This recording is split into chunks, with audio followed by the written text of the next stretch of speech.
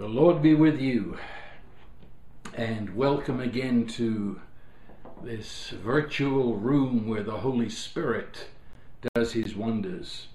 And before I start, let me tell you what I told you last week, that I am on a rare trip outside of the ranch, and that's August the 10th, which is Friday, and then 11th and 12th I'll be in Albuquerque, New Mexico at New Life City Church, and we begin on Friday night at 6 o'clock, and then Saturday morning at 10, Saturday evening at 6, and there's Sunday morning worship at 10, and it will follow a theme. There'll be a number of hours. I'll be speaking 2 times Friday night, 2 times Saturday morning, and so on. And if you can come, if you need any further directions, go to their website, or you can call the church at area code 505-323-3900. It would just be fantastic to see you. And I know that some are planning to even come from out of state to be there. So I trust we shall meet. Okay, I want to go back to the text that we were looking at last week, and I trust that what I said last week has at least created a hunger inside of you for a realization, a knowing, a seeing of this wonderful Jesus, this marvelous, he who is the ultimate marvel. And so the text is in chapter 9 of the book of the prophet Isaiah. And in verse 6, Isaiah says, "For a child will be born to us, a son will be given to us." And then he goes on, "His name will be called Wonderful." But I want to pick up from there, and there is a text that it's in chapter 8 of Isaiah, and in verse 18, and he's speaking of himself. Isaiah speaks of himself, "Behold, I and the children whom the Lord has given me are for signs and wonders." Notice that. He says, "I and the children whom the Lord has given me are for signs and for wonders."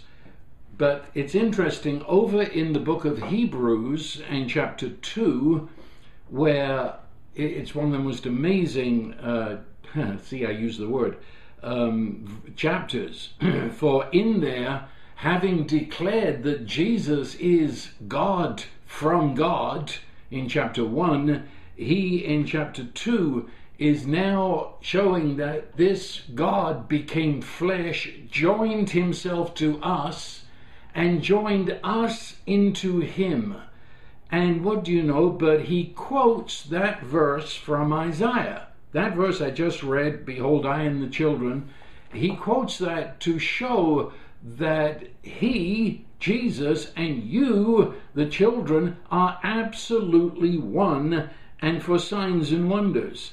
And so he says, and I'm not going to go into this verse, but in verse 11 of Hebrews 2, "For both," that's the big word, "for both he who sanctifies or separates us out from to God," he being Jesus, "and those who are sanctified," that is, those who are brought out, "are all from one Father, for which reason he's not ashamed to call them brothers, saying," and then in verse 13, he quotes from Isaiah, "Behold, I and the children whom God has given me for signs and for wonders."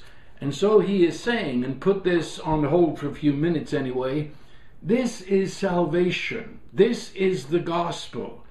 And sometimes I feel I have to shout it, underline it in red, write it in purple, because today's believers have a sense that the gospel is all about the by and by, hereafter, all about heaven, damnation, judgment, escape, and so on.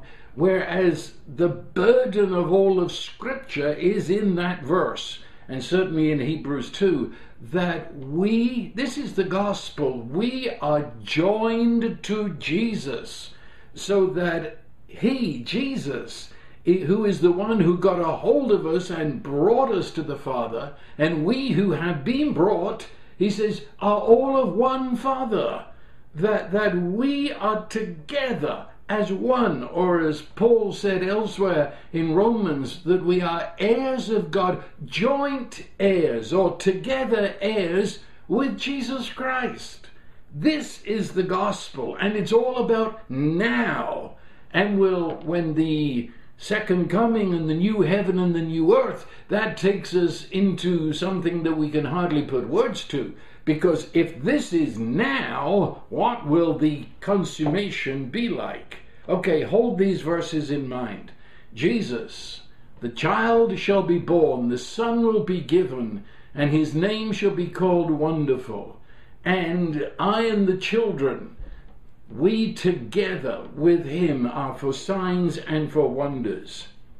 Okay, I've often over the years given a definition of the word gospel as it was understood in the days when they translated the Bible into English back in early 16, and the word gospel then was a common word. I've called it peasant language.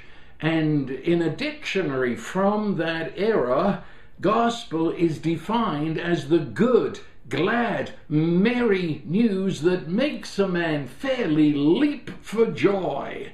And there you have what I'm trying to say. It's good news, but it's good news that sets the heart singing and makes a man leap for joy. That's what the word means in the dictionary from that day. It's good news of a wonder. It's a good news of a marvel. It's a good news that causes you to be astonished, speechless, needing eyes bigger than you have to take it all in. It's the message, the good news. Gospel is the message that is outside of all human limitations. When we truly understand what the gospel is saying, we have to say that it cannot be. It's impossible. It's beyond our ability to arrive there. But it's the good news that God has already put us there. It's the good news, I say, outside of all human boundaries. It's outside of all human possibles. It's outside of human logic, for beginning with the God who loves us where we are just as we are and embraces us by his Holy Spirit. Well, that doesn't make any logic.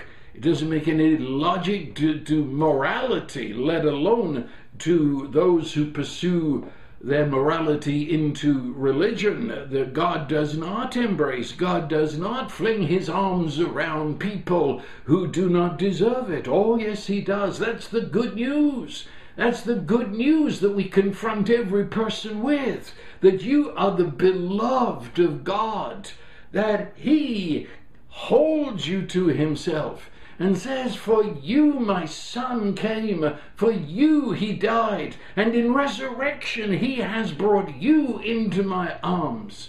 This, I say, is beyond human logic. This is news that it defies all scientific measuring. It goes beyond all psychological analysis. Sit back and realize, if you've really taken in the good news that we call the gospel, it means that sense of awe and wonder. It produces the wow. Sometimes it might produce, you've got to be kidding. It's beyond us. I mean, listen to its glorious simplicity through this idea, understanding that is so totally biblical, that this is the wonder. When God acts within creation according to his heart of love, it is a wonder. And I've said it already, For God so loved the world, he gave his only begotten Son. The Father sends the Son and sends him to become flesh. If there's no wonder in your life as a believer, then just stay there for a while. Pitch your tent there. The God, very God, true God, the God whose voice we hear in Genesis 1, the Creator, became flesh, this stuff. And he became flesh authentically like us. He became a human being, and he totally became a human being. God entered into the limitations of a human mind and human emotions. God had a human body with human organs. He became flesh. And Isaiah said it there in chapter 9, but I am sure Isaiah never understood what he was really saying.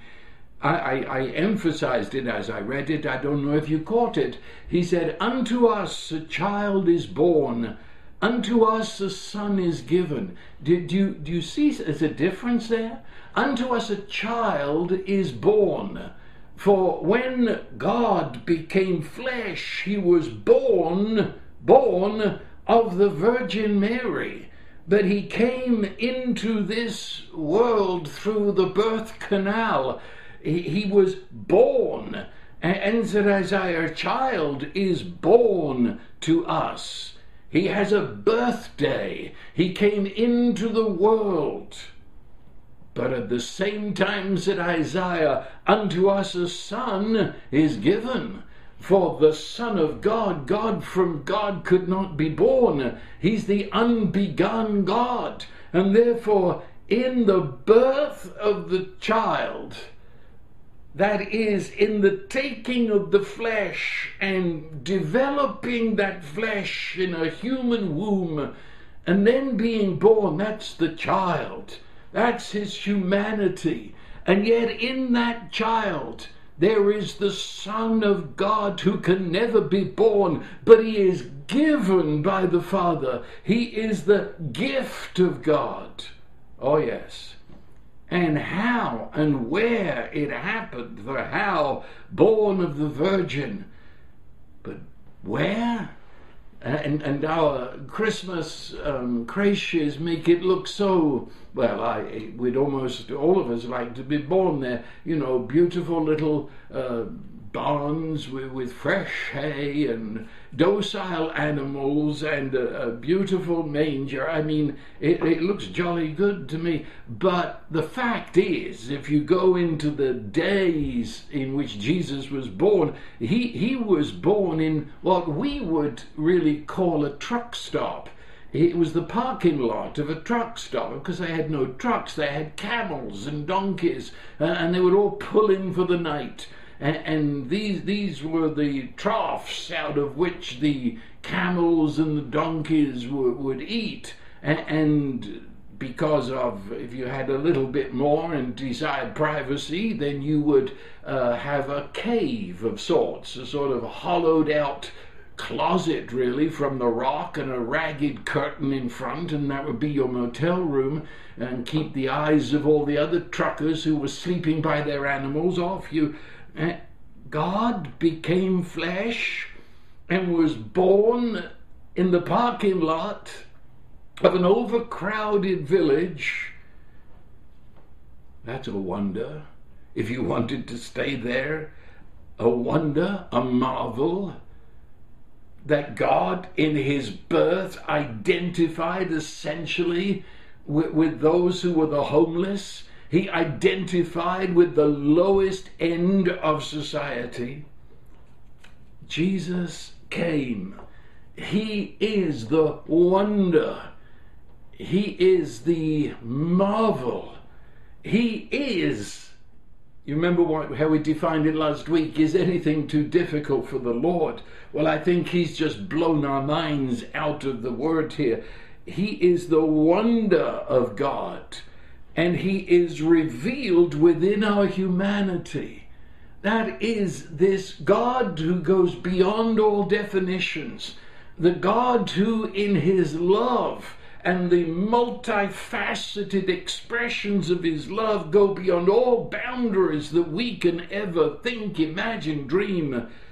That wonder is revealed in this human person who is the Son of God.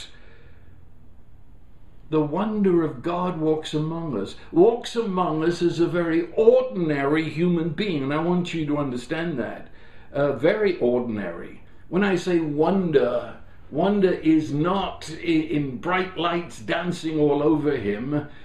He was so ordinary that when he declares himself to be in fact the Messiah, that those who were his neighbors said, "Who does he think he is? We know him, he's just the carpenter of Nazareth."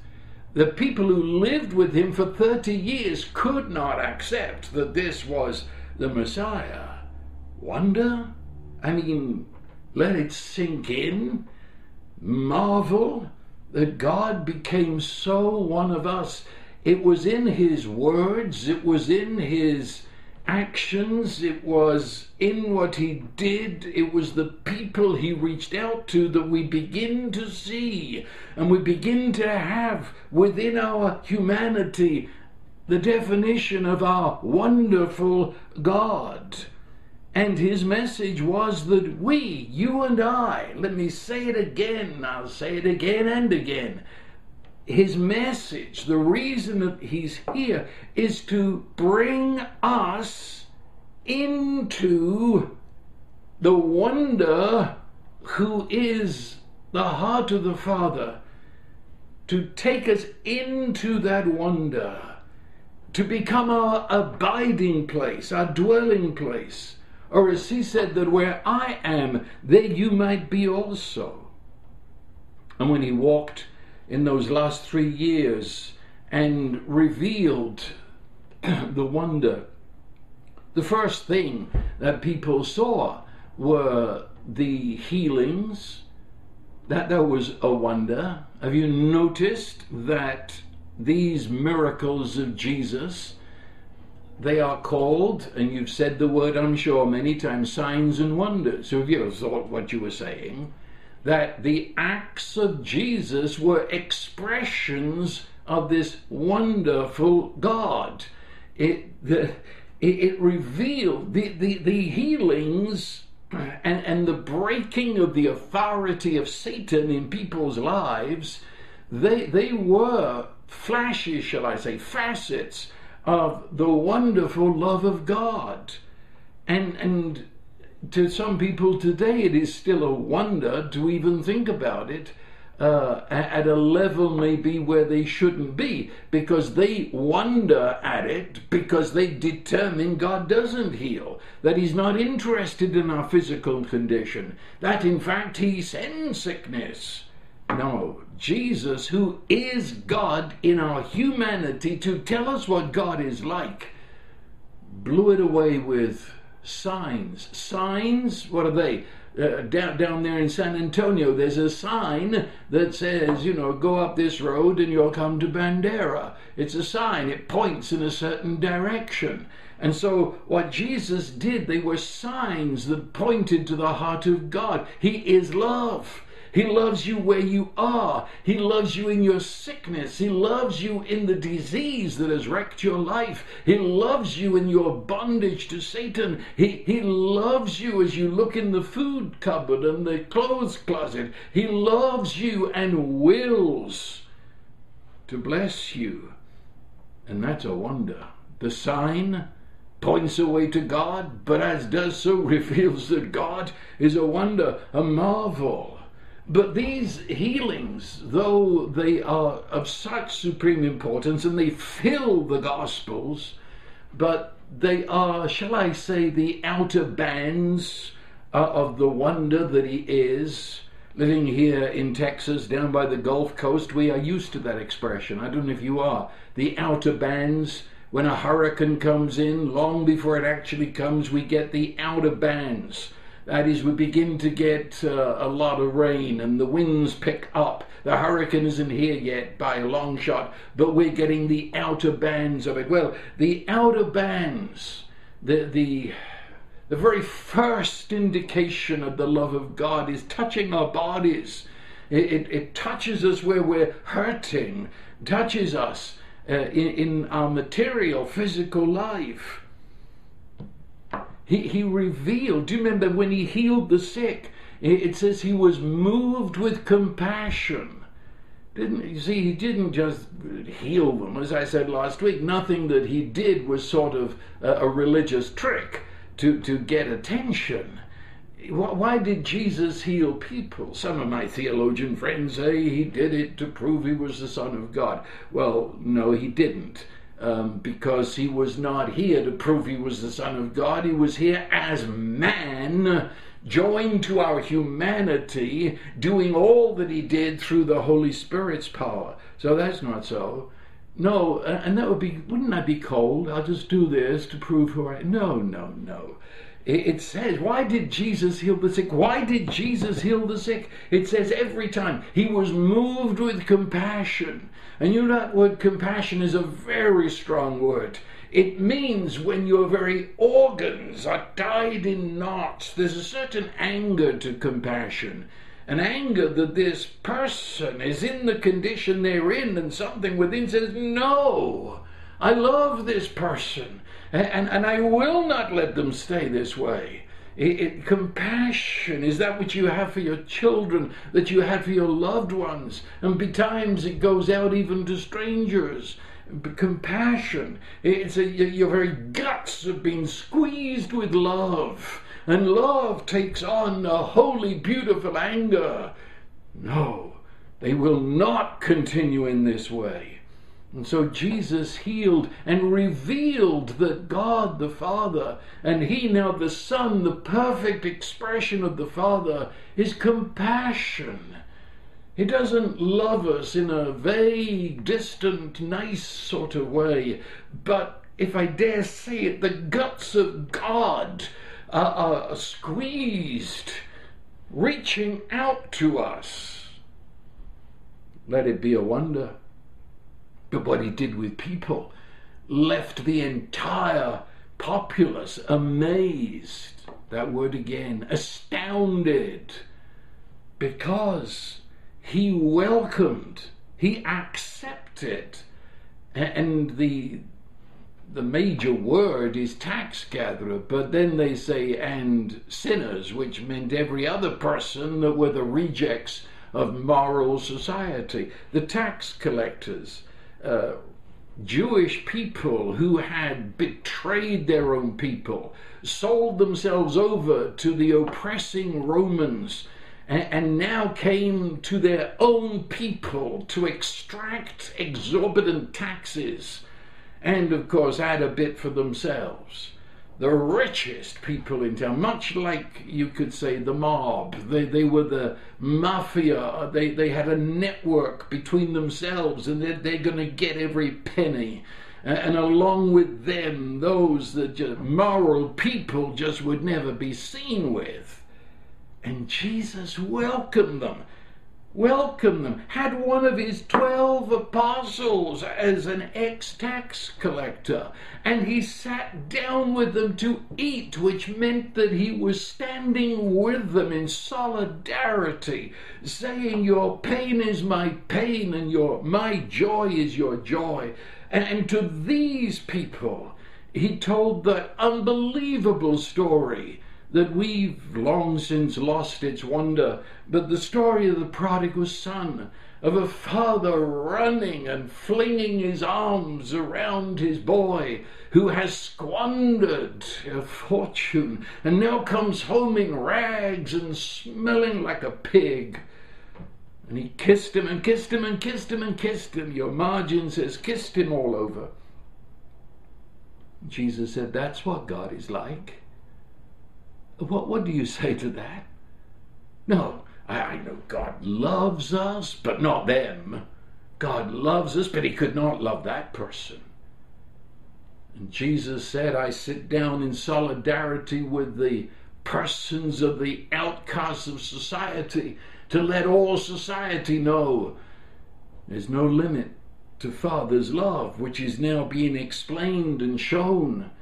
And it was a wonder. It was a wonder that horrified, in this case. It astounded the people, but they weren't too pleased with it. He turns water into wine. A wonder. It is a wonder if you think about it. But why did he do that? Another trick? No, you see, no tricks. Why did he do it? Because a young couple, anonymous, we don't even know who they are, a peasant couple, probably bordering on the illiterate, up there in the mountains, Cana, little crossroads in the mountains, and they've run out of wine. And in that day, and especially up there with the mountain folk, the superstition was that that was a curse that would be with them for life if they ran out of wine at the wedding. And just out of compassion for an unknown couple, he works the wonder. He feeds the multitudes with a few pieces of bread and fish. Isn't it time we return to the Gospels like little children and began to wonder at this God who is revealed in Jesus? But now we come using, if the outer bands of the love of God is what I've just said, now the actual, the heart of the love of God, that awaited the cross.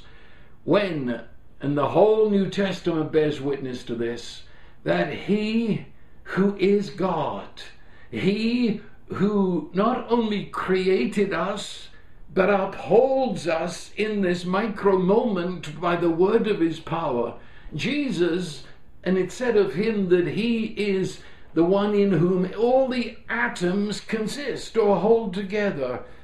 This one, who though he be one of us, can indeed take the entire creation, for he is the word by which it came into being, take it to himself. And he takes our place, enters into our absolute condition of death and darkness and pain and grief and sorrow. He takes our sin and makes it his own. It becomes our curse that we have written for ourselves. And he, by his own volition of love, enters into death. And when he entered into death, you entered into that death with him. I entered in. And in that death, he comes under the authority of he who had the keys of death, that is the devil. And right from the very belly of death and Satan's domain, he threw it off. He broke the chains that he had taken to himself, your chains, my chains. And the Father called him forth out of death, and he rose from the dead. And death was dead. Satan lost his authority over you and me, us, the cosmos. And Jesus said that in words they understood in those days. I now have the keys of death and the grave. And he announced, I am he who lives. And then he says, the greatest words in the New Testament, I was dead. I was dead. Did you hear it? I am he who lives. I was dead. And behold, that's a marvel word. That's a word belonging to wondering. Behold, look, do you see it? He says, I was dead, and behold, I am alive to the ages of ages. Did you hear it? He said death has been defeated, and everything to do with death defeated. I now hold the keys of death and the grave. Satan doesn't hold it anymore. And if he came out of the tomb, we came out too. That's the gospel. Jesus rose from the dead. Jesus was born again out of death, and so were we. The sin, the guilt, the shame that Jesus became and carried into death, he leaves behind in resurrection. And so was your sin, and so was your guilt and shame left behind. Jesus, and we in him, came out of the tomb. And he then gives to us in his ascension the same Holy Spirit that came to dwell in and upon his humanness. He now shares that Spirit with us. Did you hear me? The same Holy Spirit that dwelt and dwells in and upon Jesus, he now extends that Spirit to us. And that Holy Spirit joins us into Jesus as a now living reality. That Holy Spirit who is now upon Jesus and now in us means that that Spirit is the very presence of Jesus in us and with us. This is Gospel 101. When the Holy Spirit came that first time, from the ascended Jesus to link believers, join believers, one with that ascended Jesus, it was a place of wonder.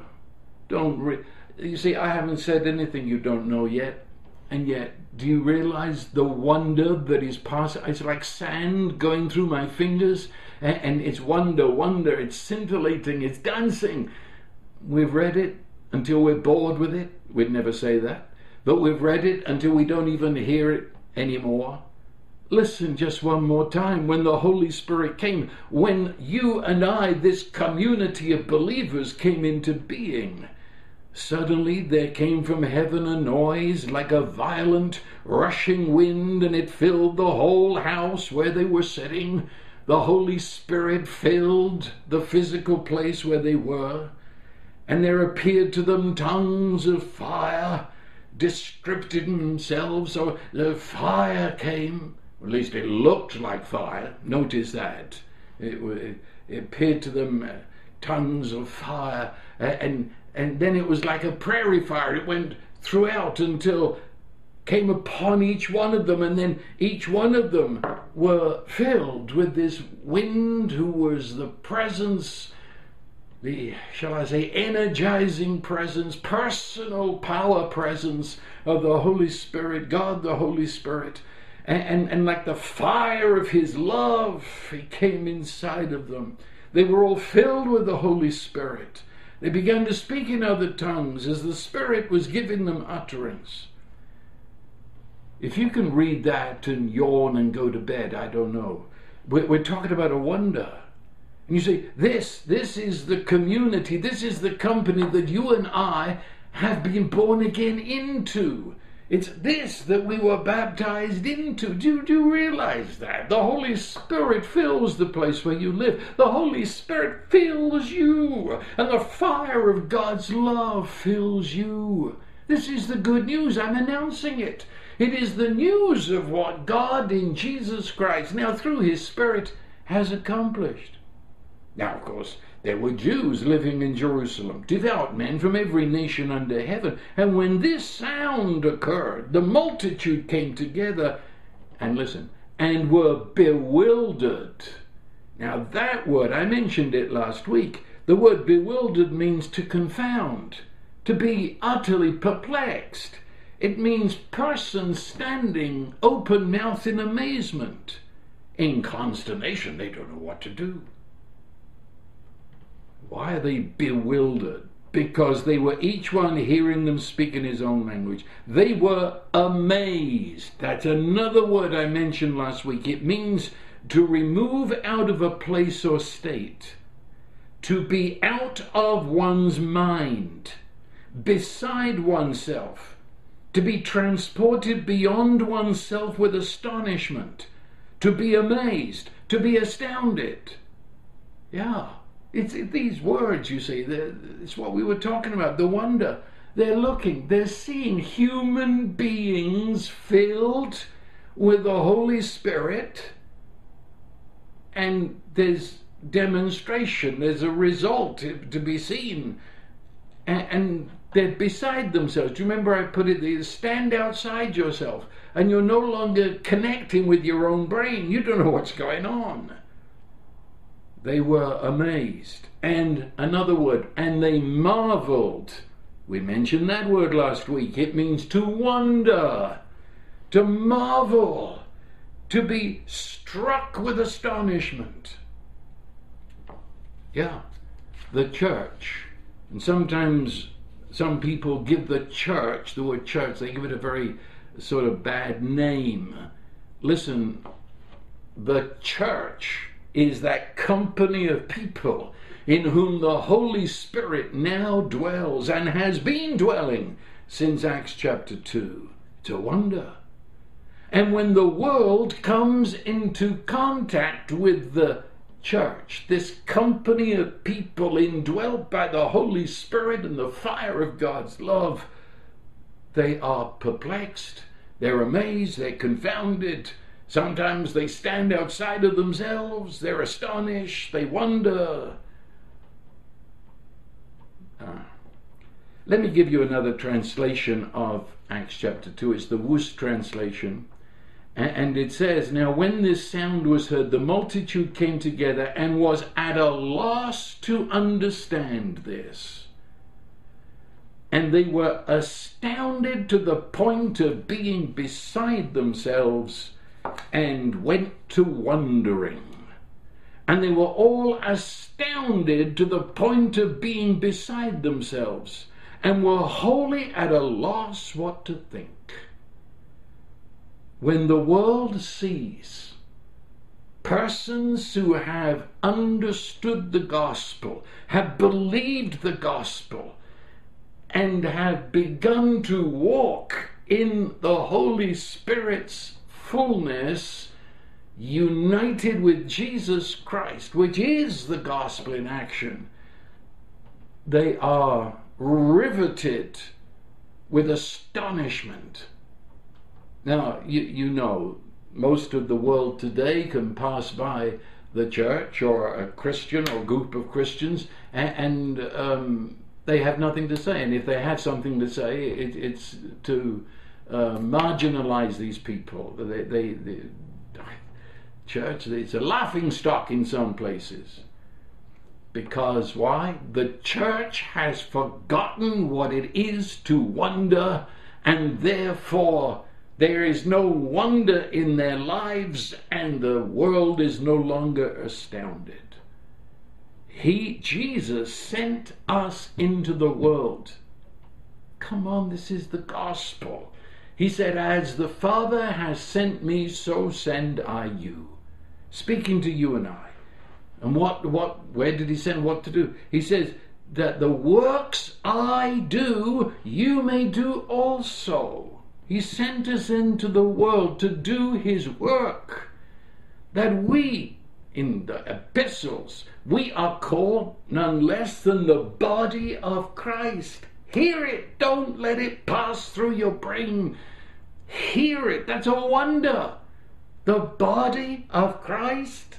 That Jesus, the ascended Lord in heaven, now counts you, your body, as his body expression here upon earth, with the same Holy Spirit upon you as dwells upon him and dwelt upon him in the gospel.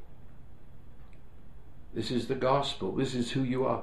And to top that all off, shall I say, the grand finale of wonder, the staggering command, he said that we should love one another as he has loved us. That's the one command that most believers have little knowledge of or little thought of. We've put in 100 other trivial, nonsensical rules. But the one thing, I mean, we're not here even with the Ten Commandments. The one command that now in Jesus sums up this wonder that God has placed in the earth. You and I in him. The wonder.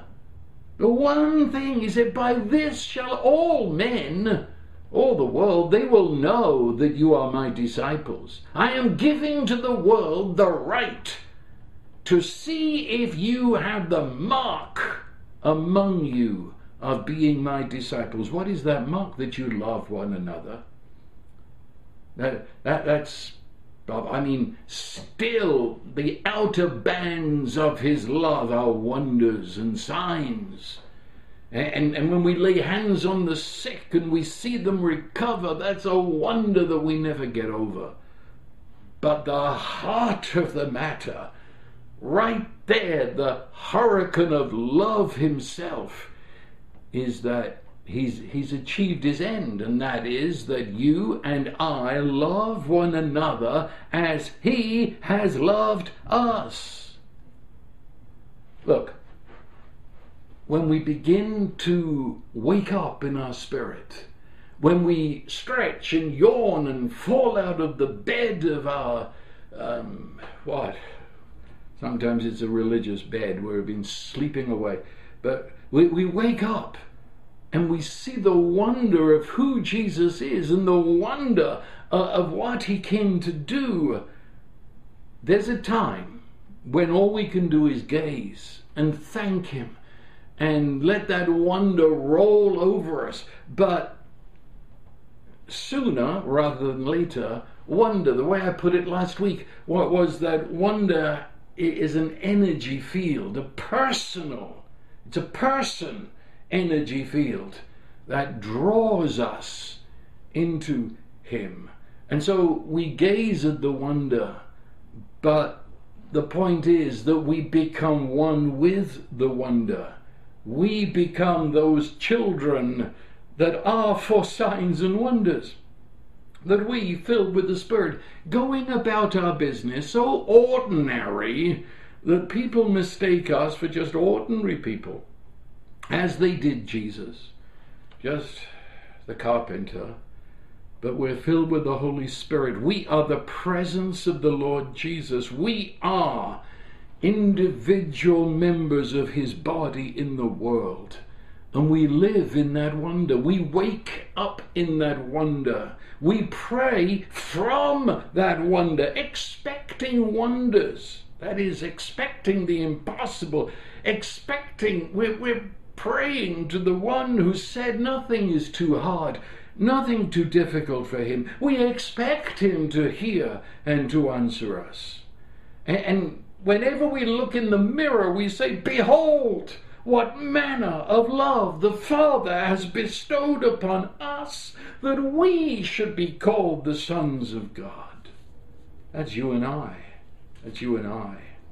Look, I mean, please, that, I say it again, look in the mirror. Inform yourself. You, yes, you I am talking to.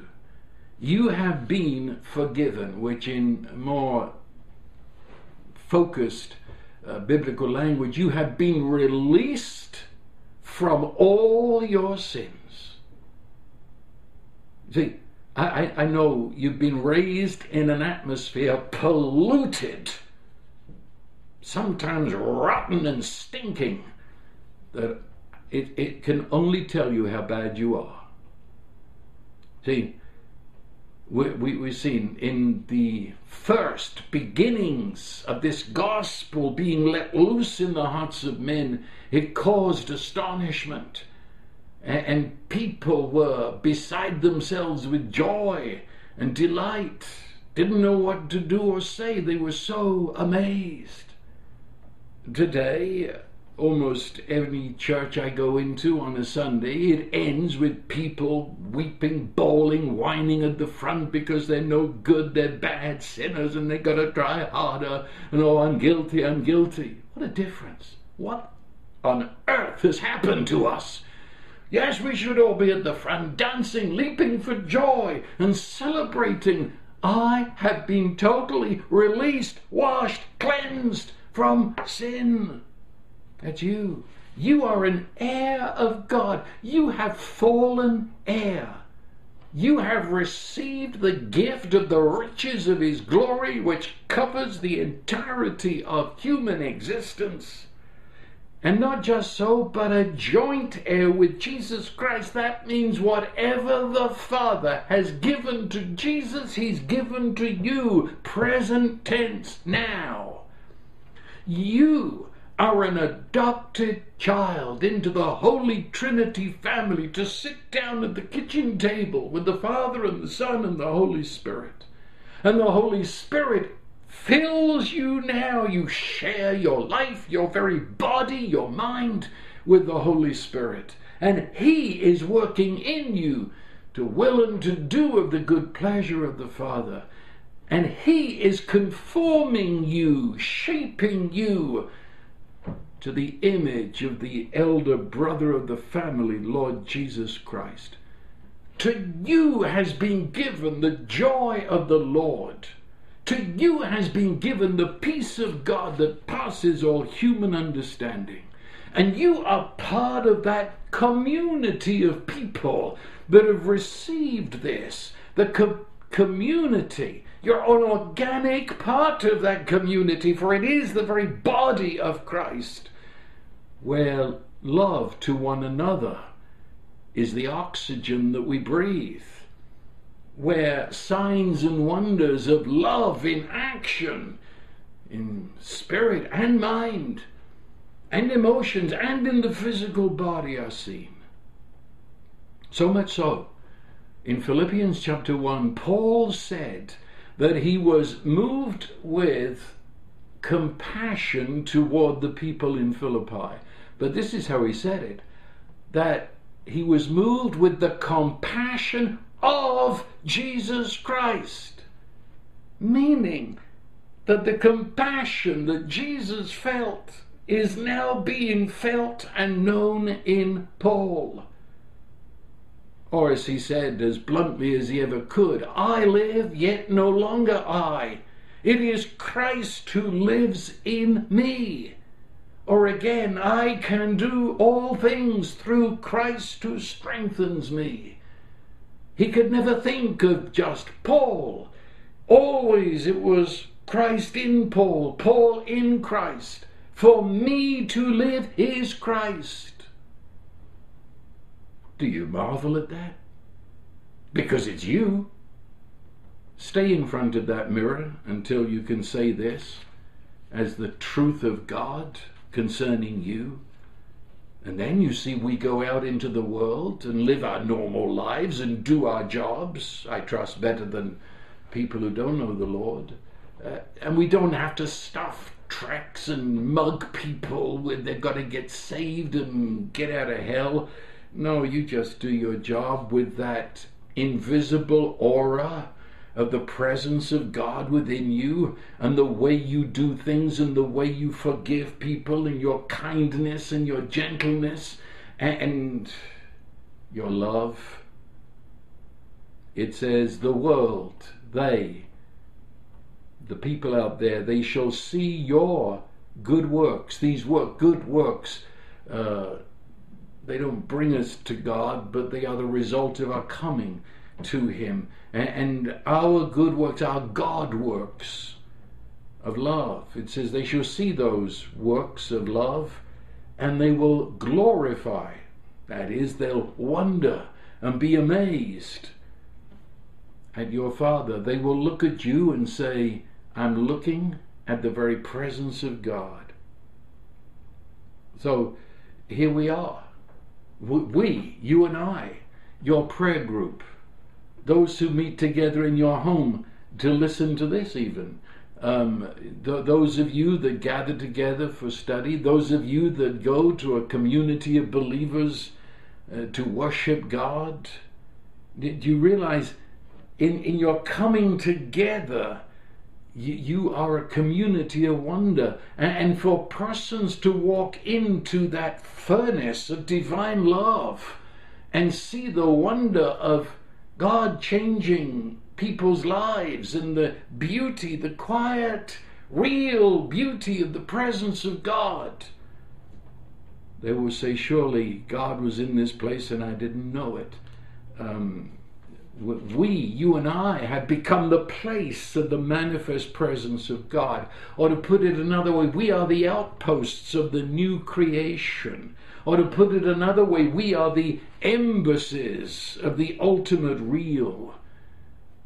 We are, in our very person, signs and wonders, who are the presence of the wonder himself here among us on earth. Tragedy, isn't it? The church, and I say that word very broadly, the church has lost its sense of wonder.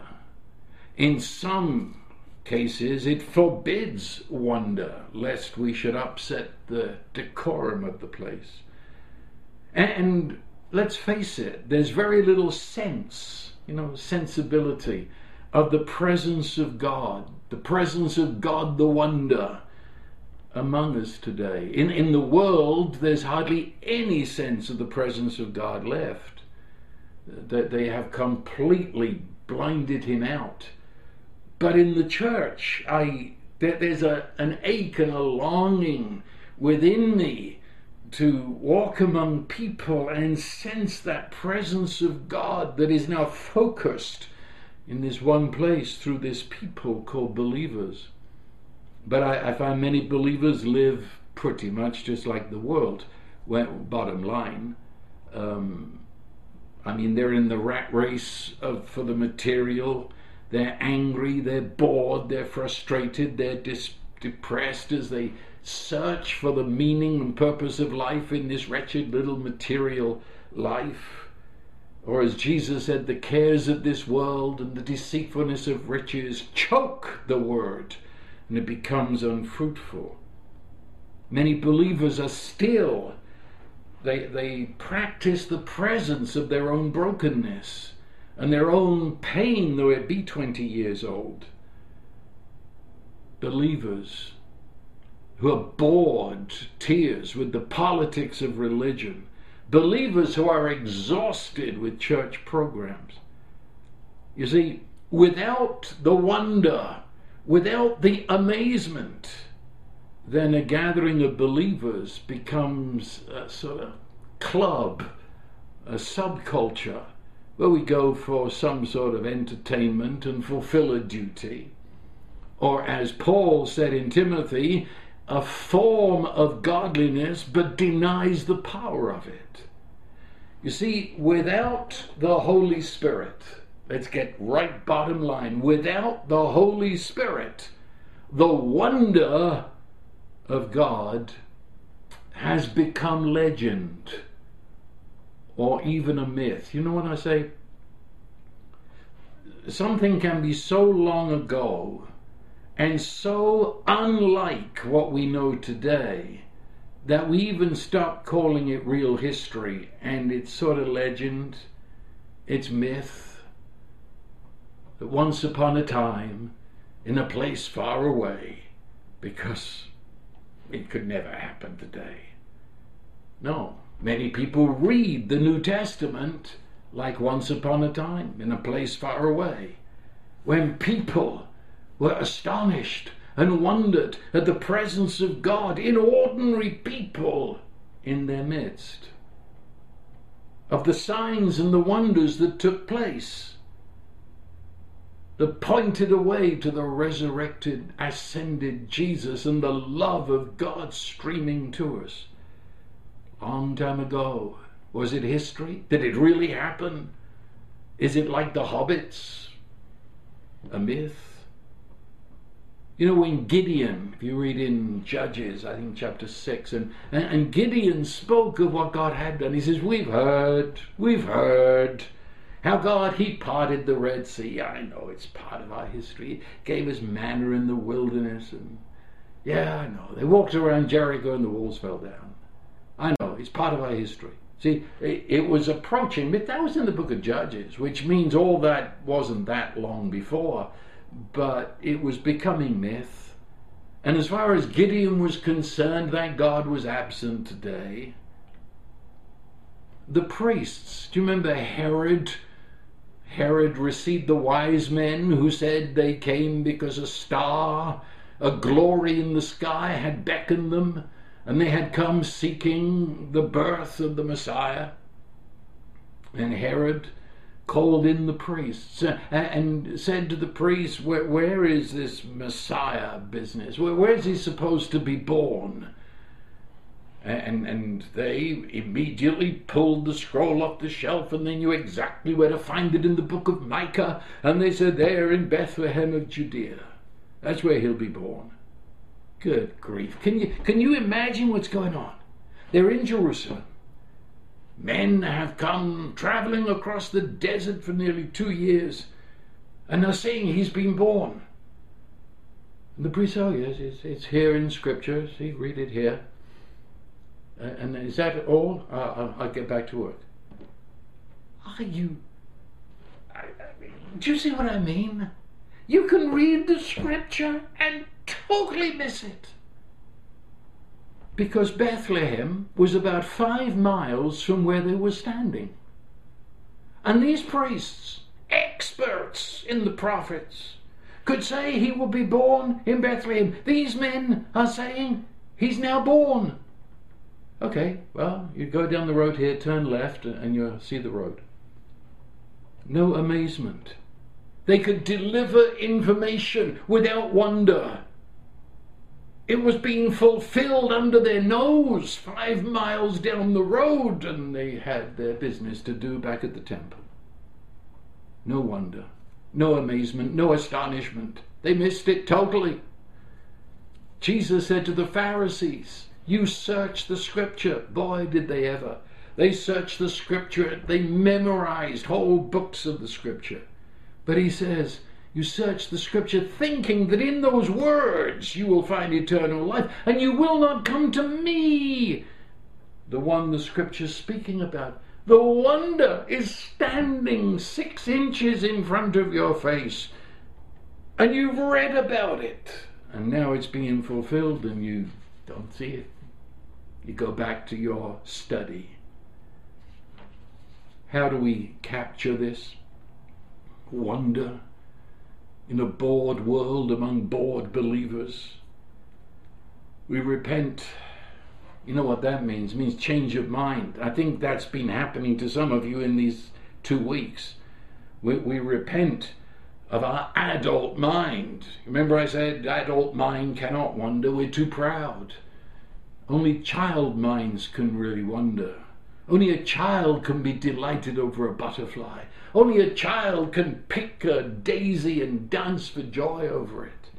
So our little granddaughter, Julie, she was up here yesterday, and there were some weeds growing, and she went over and picked the weeds. I mean, pretty purple weeds, but weeds. And she came over and was giving one to everybody. This was so fantastic. She wondered at a weed that was purple. Yeah, a little child can read the gospel and see its wonder. Our adult mind. We're too proud. Humility, the humility of the child is facing reality.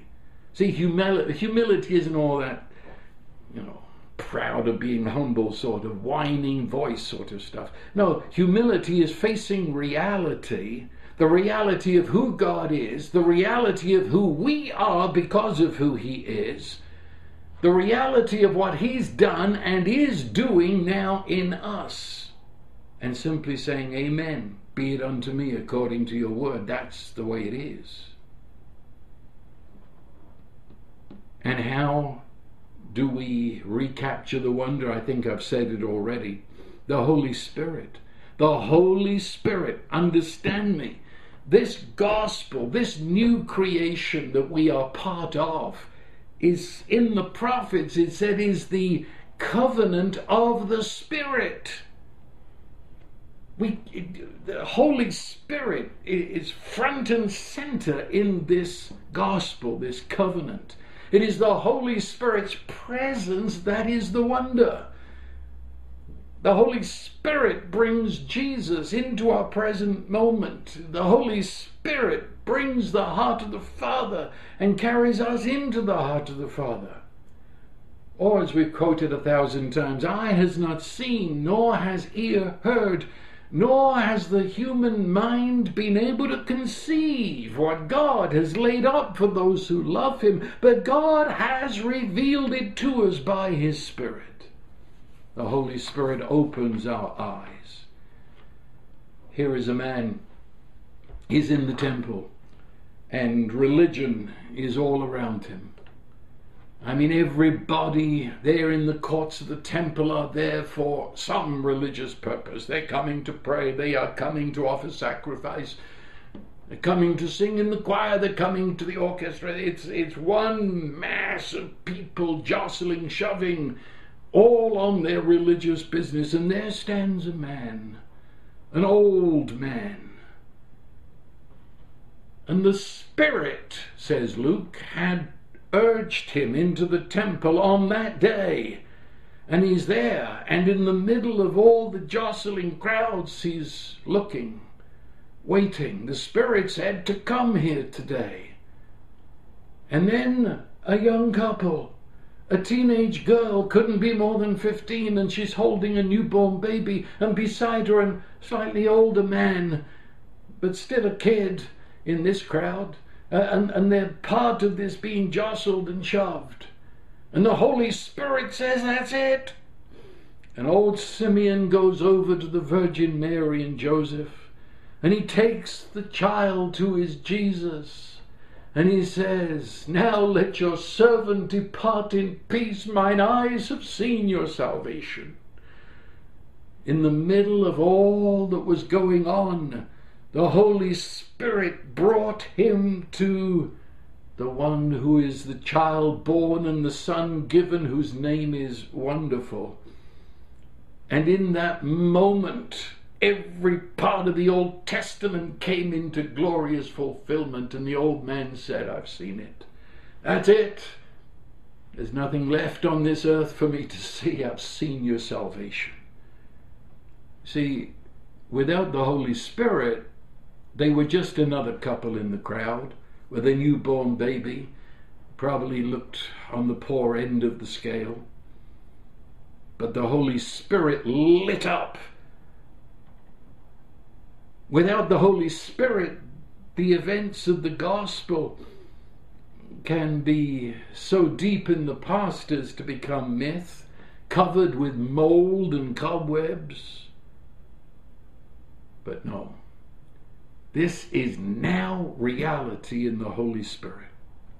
And I ask you, the reason I've given these 2 weeks here is to drag us out of a mere student head, merely knowing, collecting knowledge, and now we know more than they do. No.